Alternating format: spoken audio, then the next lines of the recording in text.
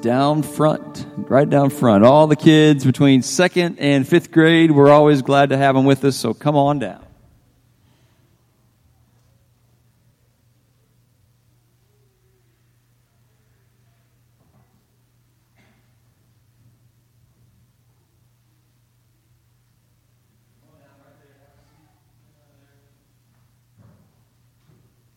I'm gonna sit on that front row there, so I'm gonna like we usually do, okay?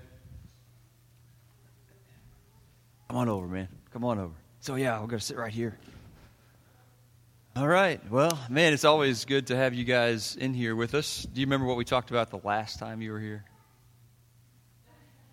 It's been a month. You remember, don't you? What? What is the church? Yeah, we were talking about that a lot, weren't we? That's very good, man. Very good. I got a question for you this morning. What is a benefit? Yes, what is a benefit?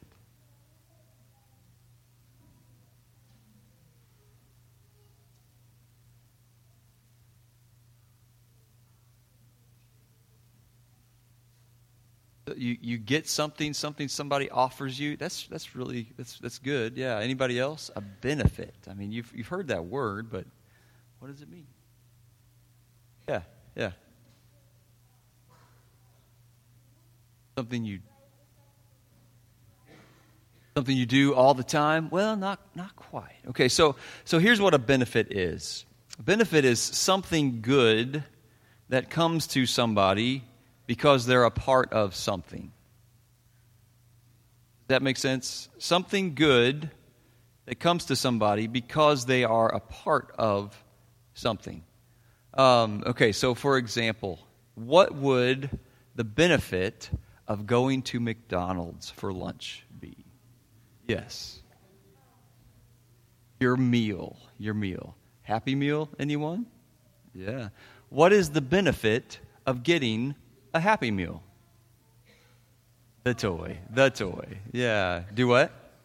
It's delicious. Okay. I thought somebody was going to say the apples. No way, right? Yeah. When I was your age, they didn't even offer apples in a Happy Meal. So, what? They don't even realize that that's even possible. Yeah. They didn't even offer apples in a Happy Meal when I was your age. Yeah. Just the French fries. I hear you. Okay, so here's another question. What is the benefit of going to Grandma and Grandpa's house? Oh, yeah. Colin, what is the benefit? To spend time with them. That's good. Yes. Go ahead. Yeah, go ahead. She usually has something delicious for you. Absolutely. Yes. What's the benefit? Ice cream. Anybody else? Ice cream at oh yeah. How about this one? Anything you want at Grandma's house? Oh yeah, that's a benefit of going to Grandma's, right? Okay, so here's my last question for you. What is the benefit of knowing Jesus? Go to heaven. That's right. What? God's Word. Oh yeah, that's good. Yeah. Having Him in your heart. Yeah, that's good. Get to spend eternal life with Him. Yes.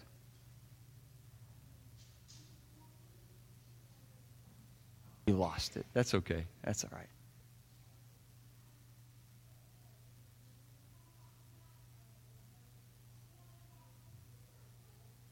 Yeah, you'll know what to do. He'll guide you through. Yeah, that's good. What? You got another one? Pray. Being saved. Yeah. Loving Him. That's right. So today, we're starting a new series in the book of Ephesians, and we're talking about all the benefits that we have of knowing Jesus. So I'm so glad that you're here. Thanks for your answers to your questions. You can stand up and go back to your seat.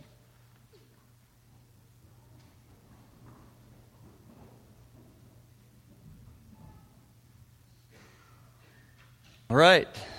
If you would, open your Bibles or Bible apps to the book of Ephesians as we start a new series I've just entitled In Christ, as we kind of take a step-by-step walk through this letter that Paul wrote to a church that he dearly loved the people there. I count at least 30 times the phrase in Christ or something similar is used there. And while they're mostly in the first 3 chapters, it shows up at least once in all 6.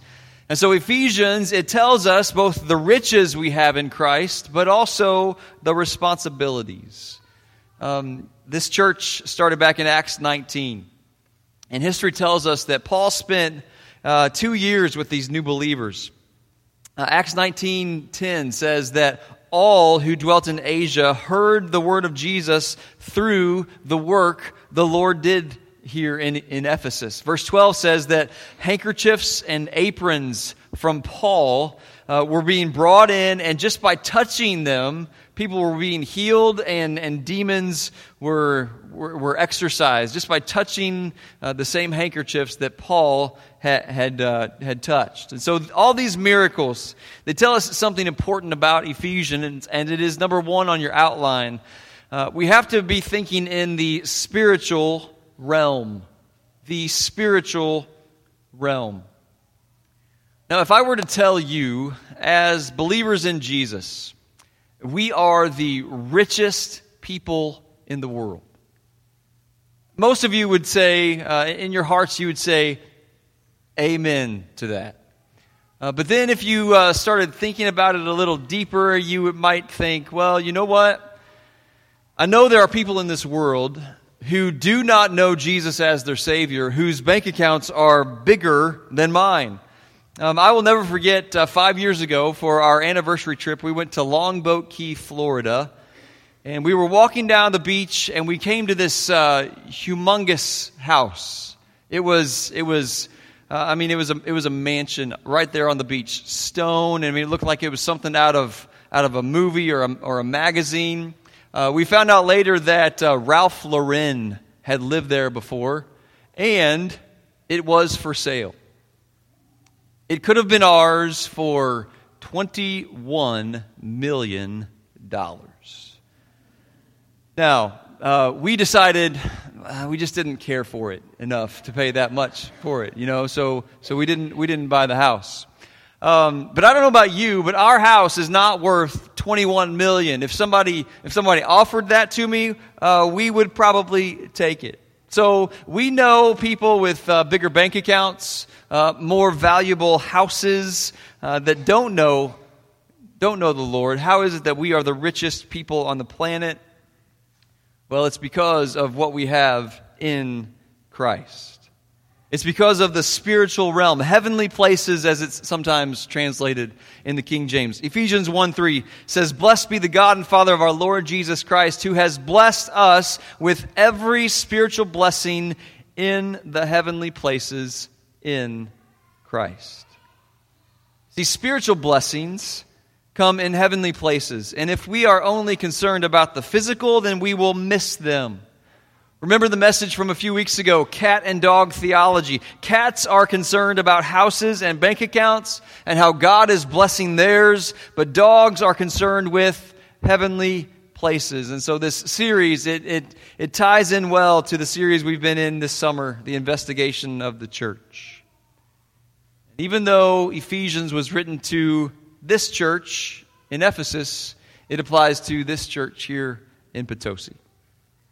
So if you're looking on your outline there, you'll see that the book is divided into 2 sections. Chapters 1 through 3, they give doctrine, what we believe and why we believe it about the riches that we have in Christ. Chapters 4 through 6 give duty, how what we believe about the riches we have in Christ affect our daily lives. What responsibilities do we have being in Christ? And so there's teaching to the church corporate and to the church personal. Riches and responsibility, doctrine and duty, content and conduct.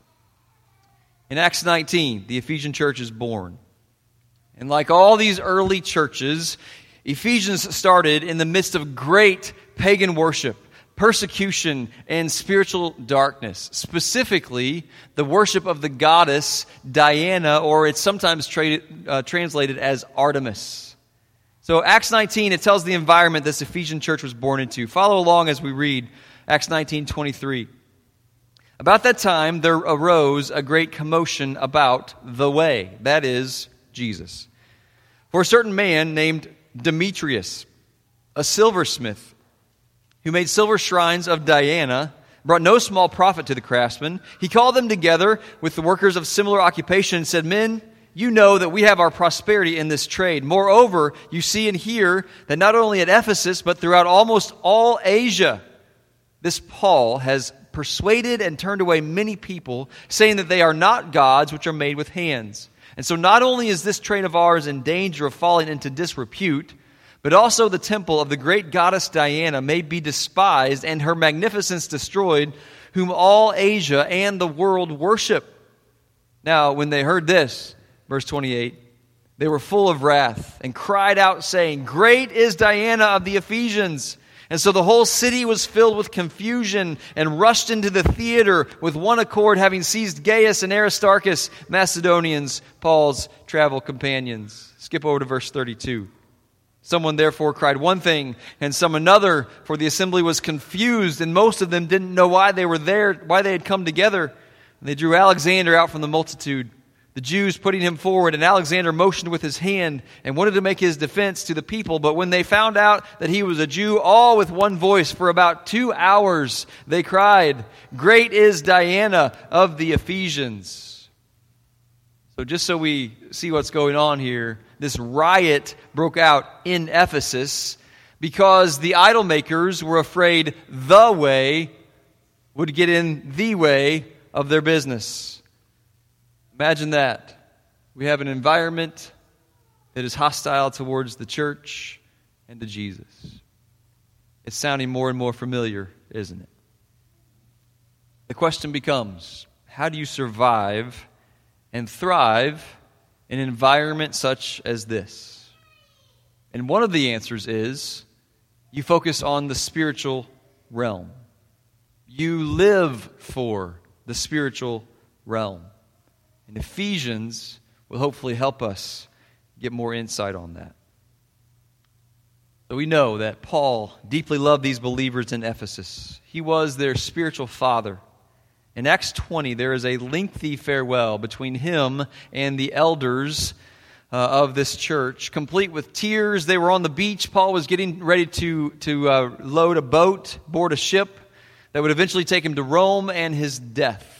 And he knew that he would never see them again. Notice his words to these early church leaders in verse 25. "Indeed, now I know that you all, among whom I have gone preaching the kingdom of God, will see my face no more." In verse 28, "Therefore, take heed to yourselves and to the flock among which the Holy Spirit has made you overseers, to shepherd the church of God, which he purchased with his own blood.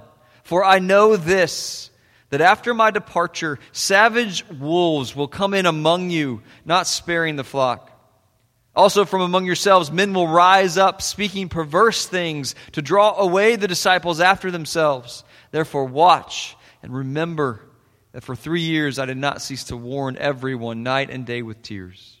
So now, brethren, I commend you to God and to the word of his grace, which is able to build you up and give you an inheritance among all those who are sanctified."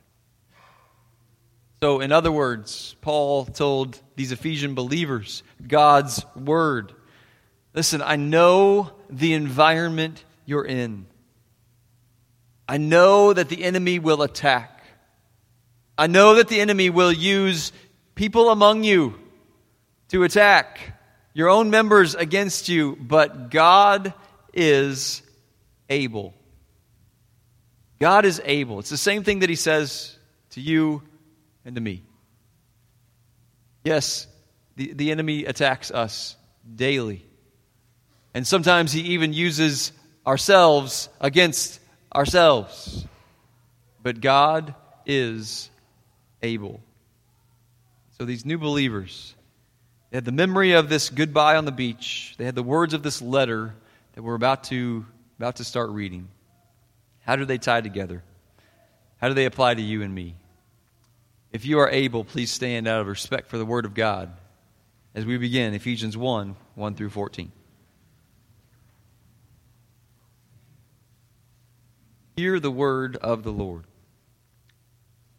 Paul, an apostle of Jesus Christ by the will of God, to the saints who are in Ephesus and faithful in Christ Jesus, grace to you and peace from God our Father and the Lord Jesus Christ. Verse 3.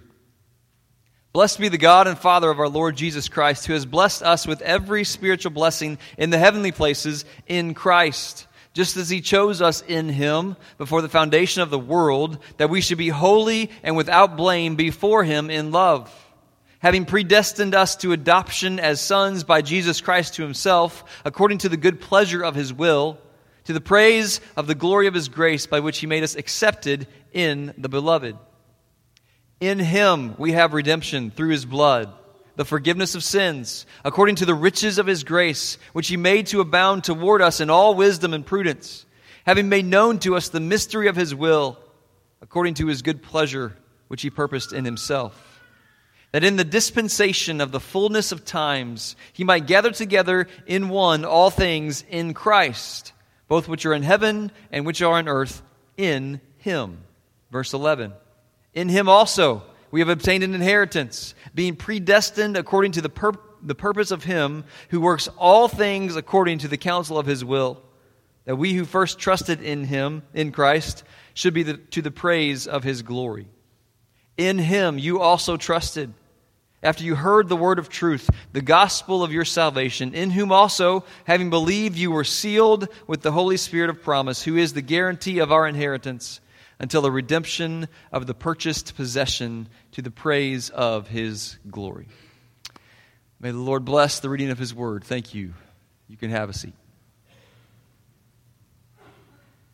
So just some rich verses, and they're deep, and it's really easy to get lost in all of this wording, but hopefully we will try to make sense of it today. So we've already seen that we are rich. Verse 3, we're blessed in the heavenly places in Christ. Verses 4 through 6, they basically just open up a can of worms. And there was a time in my ministry that I kind of would have just kind of passed over verses like this, but we're going to dive in. It's number 2 on your outline, and it's simply chosen or choice. Chosen or choice. Let's read them again, starting in verse 3. Blessed be the God and Father of our Lord Jesus Christ, who has blessed us with every spiritual blessing in the heavenly places in Christ, just as He chose us in Him before the foundation of the world, that we should be holy and without blame before Him in love, having predestined us to adoption as sons by Jesus Christ to Himself, according to the good pleasure of His will, to the praise of the glory of His grace, by which He made us accepted in the Beloved. So right there, verses 4 and 5. He chose us, having predestined us. That word predestined, it means to determine in advance by divine will or fate. And so it brings up the question, does God choose some to experience the gift of free life and experience eternal life in heaven with Him forever, and He chooses others for the exact opposite? Do we have free will, or are we all just puppets in God's cruel play? Are we chosen, or do we get a choice? Have you ever been asked that question? What would you say? Would you be able to answer that question? Are we chosen, or do we get a choice? Told you, it's a can of worms. Now listen, I know godly people that would answer these questions differently. I know smarter people than me that answer these questions differently than I do. It gets deep. You get into all these isms, Calvinism, Arminianism, Molinism. The list just keeps on growing. And if you search through the lens of any of these isms, you can find the same answers, some of the same answers that they found. But after much discussion and many prayers and study, here's how I look at the question of free will versus God's choosing. We have to take it in context of the entire Word of God. And in Revelation 22:7, in the KJV, it says, "Whosoever will come." Look at it in the New King James. "The Spirit and the bride say, 'Come,' and let him who hears say, 'Come,' and let him who thirsts come. Whoever desires, let him take the water of life freely." That word for desire, it speaks of the will. It speaks of intent. And so according to this, whoever has the will or desire, let him come. John 3:16, in His love, God gave Jesus for the world, but the choice is theirs. I don't believe that God forces any to follow Him, because forced love is really not love. He wants us to choose Him, but He will not force us to choose Him. I've heard it said like this, that God is a gentleman. He will not force His love on us. I mean, if He did, then why didn't He force Adam and Eve not to sin? Well, it's because forced love is not love. He will not force anyone to follow Him, even though He could. Now, I believe that God is completely sovereign, and He knows absolutely everything, including what will happen and what could happen. He knows exactly who will choose Him, and He is so sovereign that He can use people's free will to complete His sovereign will. I mean, think about that for a minute. He can use people's free will to complete His sovereign will, and that is something that only God can do. And you may or may not agree with me, and that's okay. We can still be friends. But either way, we have to keep the main thing, and that is Jesus Christ and what He did on the cross to pay for my sins and your sins. I think we can all agree.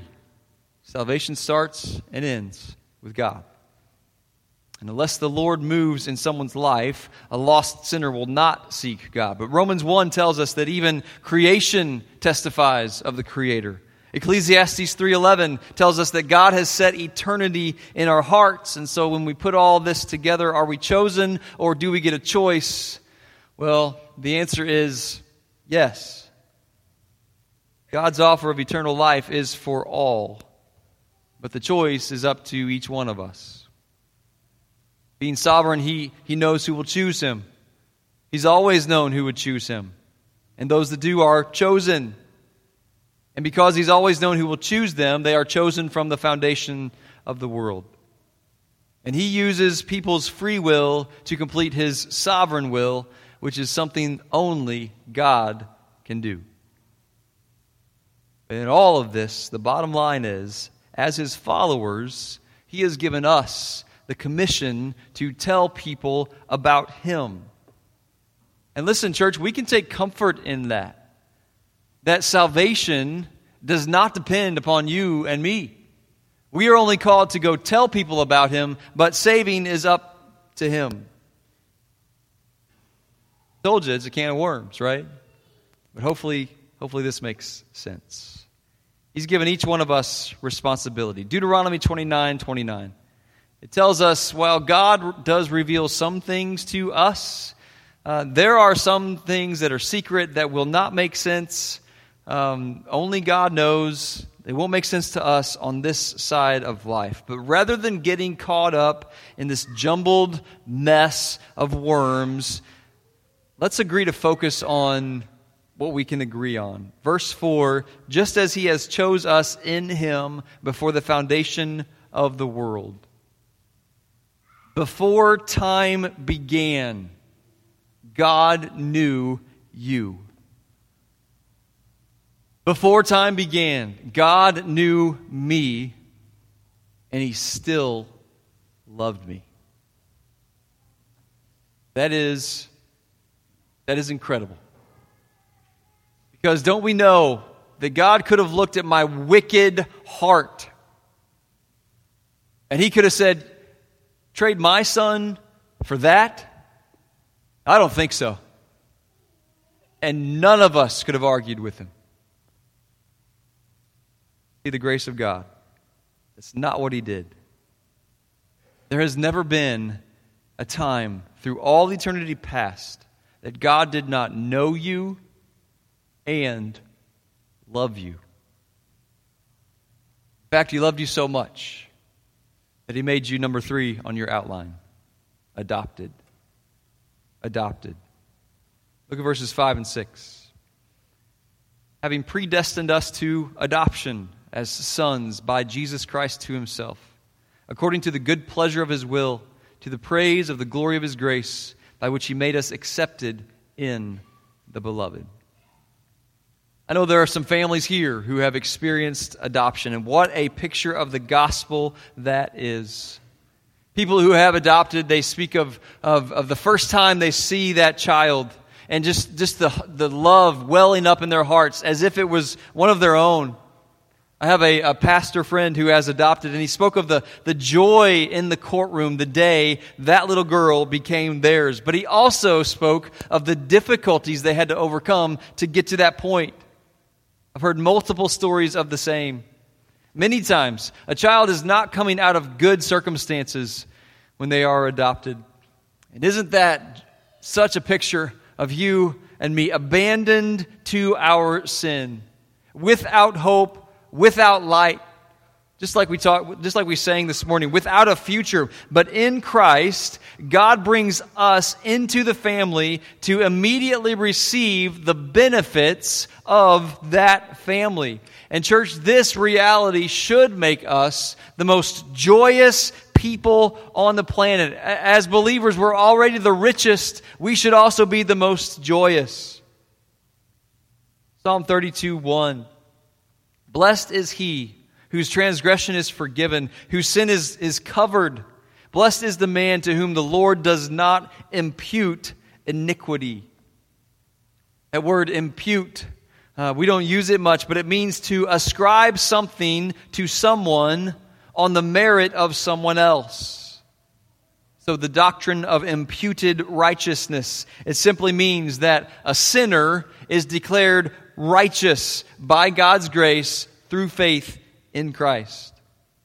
In this case, in Psalm 32:2, a sinner is declared not a sinner by God's grace through faith in Christ. And church, that should make us the most joyous people in the world.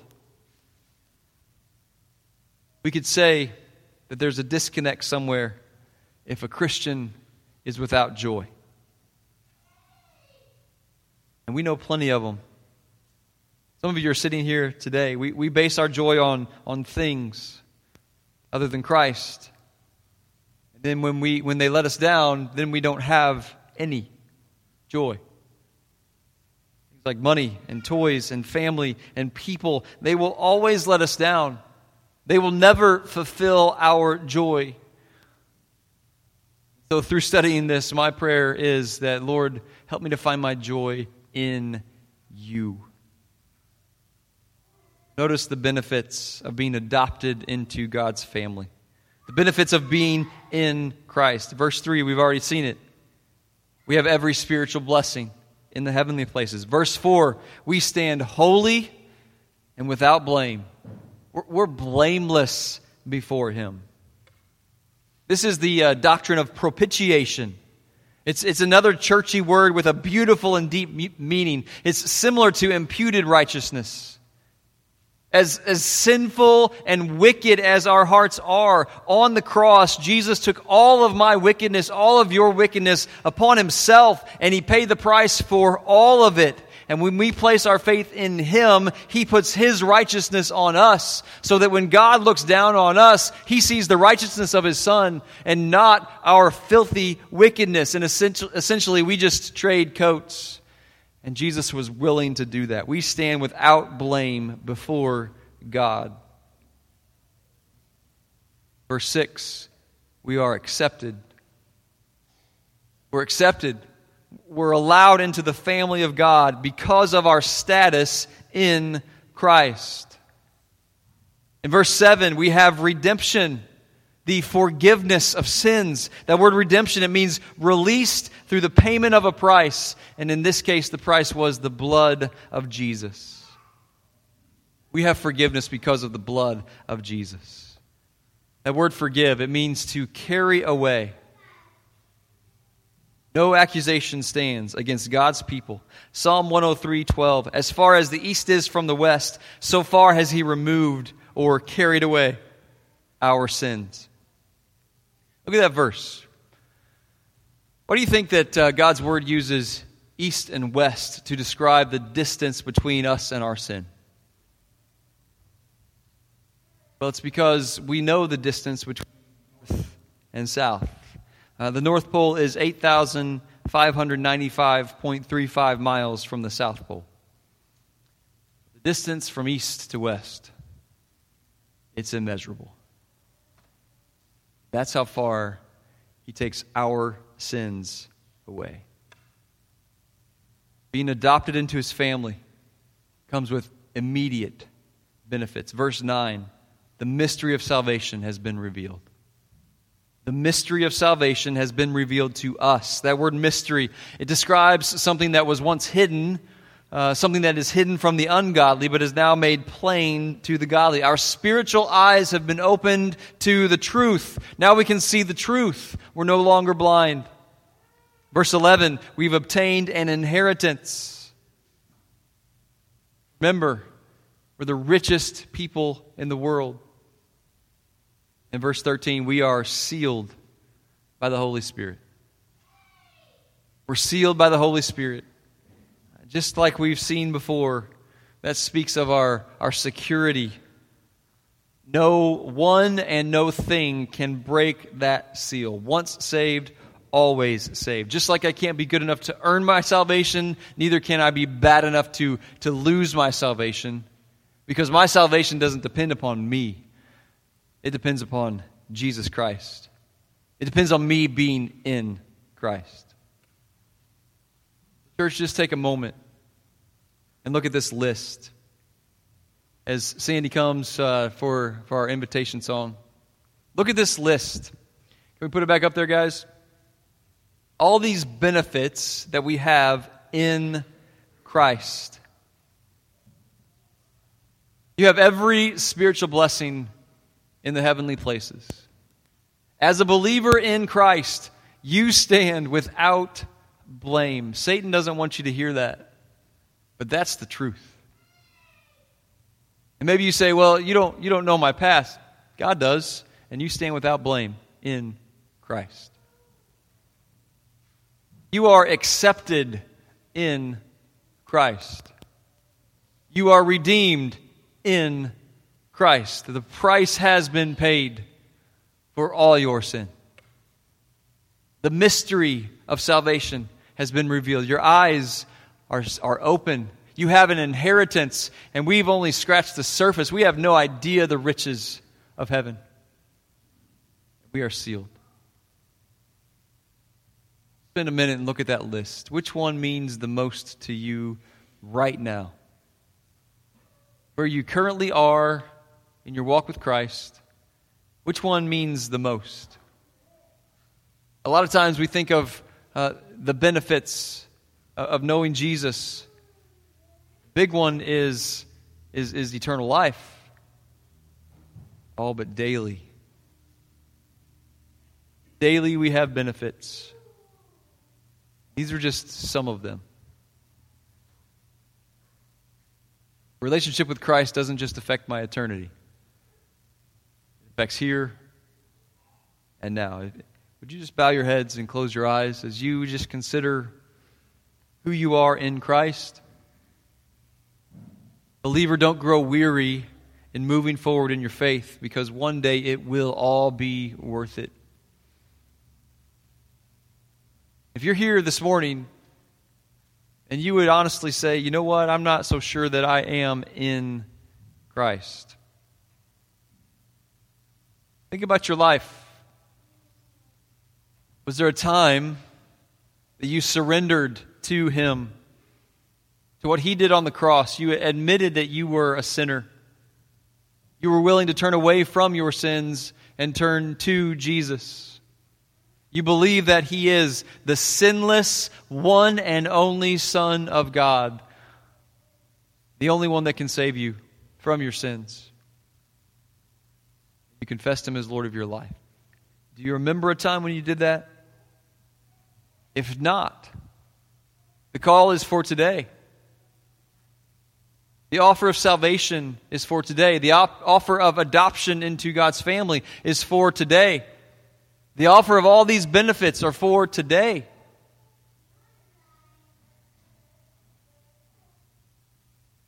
Just going to have a song playing. You need to come and pray. The altar will be open. You need somebody to pray with you. Maybe you need to make a public profession of faith for the first time ever. Come as God leads. Let's stand.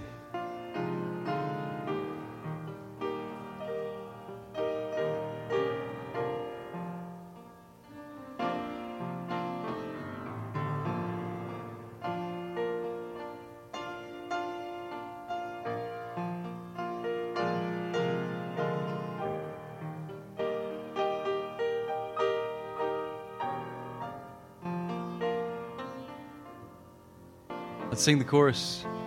Then sings my soul. Then sings my soul.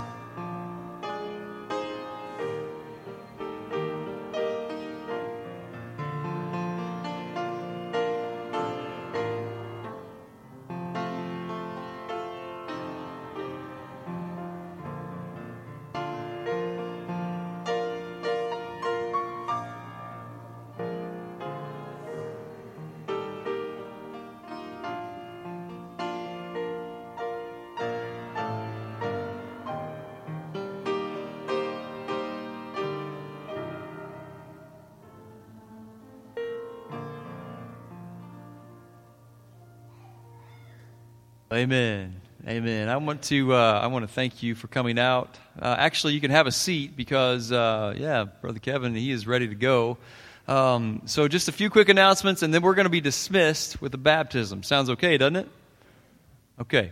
It sounds okay, right? Okay, there we go. All right. So See at the Pole is this Wednesday before school, 7 o'clock. That night, see you after the poll, 7 o'clock. Cal will not meet this week here, but we will. All the youth groups are getting together and meeting at the at Life Church. And so, students, invite your friends. It's a great opportunity for you to stand up for your faith, students and faculty as well. So I know we had a couple more announcements. Jess?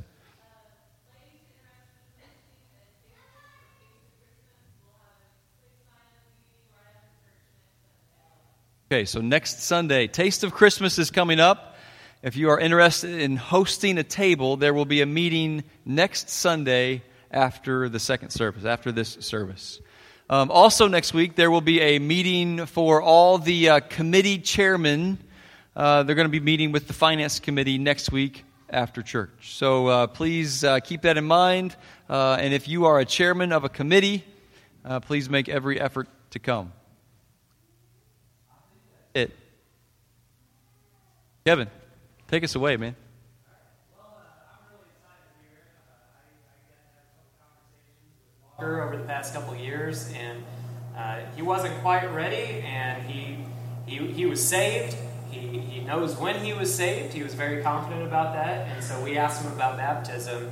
And so here we are, a few years down the road, and he is ready to be baptized. And so we already voted on him a couple weeks ago. I just love this kid. I've been in his life since he was tiny, and it's just very encouraging to see spiritual growth among such young people in this church. And so I'm very thankful. Perfect sermon to go with today, that sealed with the Holy Spirit. And we talked about how he was saved whenever he accepted Jesus into his heart. And this is just the outward representation of what's going on. And so it's my honor to be able to baptize Walker here this morning. So, Walker, upon your profession of faith, in obedience to his commands, by the authority of First Baptist Church of Potosi, I now baptize you, my brother, in the name of the Father, and of the Son, and of the Holy Spirit. Therefore you are buried with him unto death, and raised to walk in the newness of life.